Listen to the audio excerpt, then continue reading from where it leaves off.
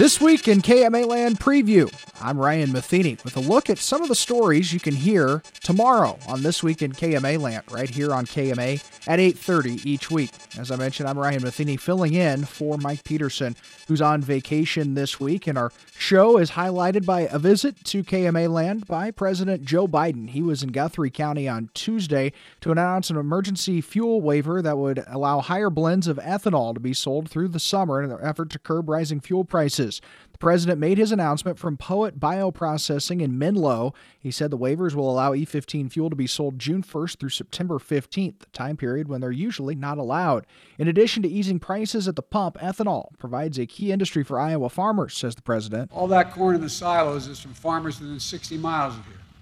Knowing you have a buyer gives farmers something they don't often have: peace of mind, certitude about where their product can be sold and to get a fair price for it. Second, it creates good-paying jobs.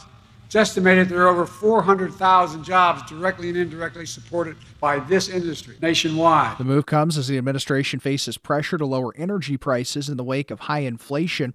Iowa Senator Joni Ernst reacted afterwards, saying the announcement allowing E15 sales this summer is welcome news. The Red Oak Republican, along with her fellow senator from Iowa, Chuck Grassley, have long pushed the EPA to allow the sale of higher ethanol blends year-round. In an interview with the Iowa Agribusiness Radio Network this week, Ernst says a temporary waiver buys time for lawmakers to work on a more permanent fix. It does allow us some more time to continue working on legislation, because what we would like to see is what we call the codification, or the passage of a law that would be put into place that would make sure E15 continues to be available year-round on into the future. In 2019, President Donald Trump moved to make year-round E15 available permanently. However, that move was blocked by a federal court judge. And biofuels advocates were reacting to the announcement of an emergency waiver for summer sales of higher ethanol blends. You know, the old song, "Put me in, coach, I'm ready to play." We have a fuel. It's here. It's domestic. We make it locally. It's higher quality. It's higher octane. And, oh, by the way, it's cheaper. That's Iowa Renewable Fuels Association Director and Shenandoah native Monty Shaw, who was in Menlo for the announcement from President Biden. Shaw says fuels with higher ethanol blends often sell cheaper due to corn producers continuing to hit record yields. Corn growers are super efficient. They're producing, record yields and near record yields all the time with lower inputs.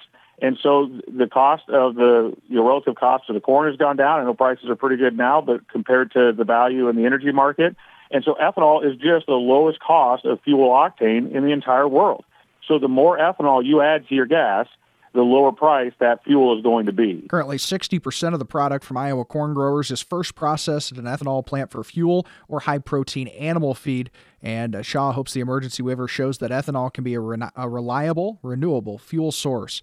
Well, also this week, several KMA Land fire departments were busy battling grass fires, including a large one that sparked up last weekend in western Fremont County near Forney's Lake. Tabor Fire Chief Dan Morse told us this week that his crews were out Saturday night into Sunday morning. Eventually, the Iowa Department of Natural Resources had to come in and do controlled burns with better wind conditions, and those conditions quickly deteriorated. Meanwhile, several departments also battled a grass fire on the eastern side of Fremont County.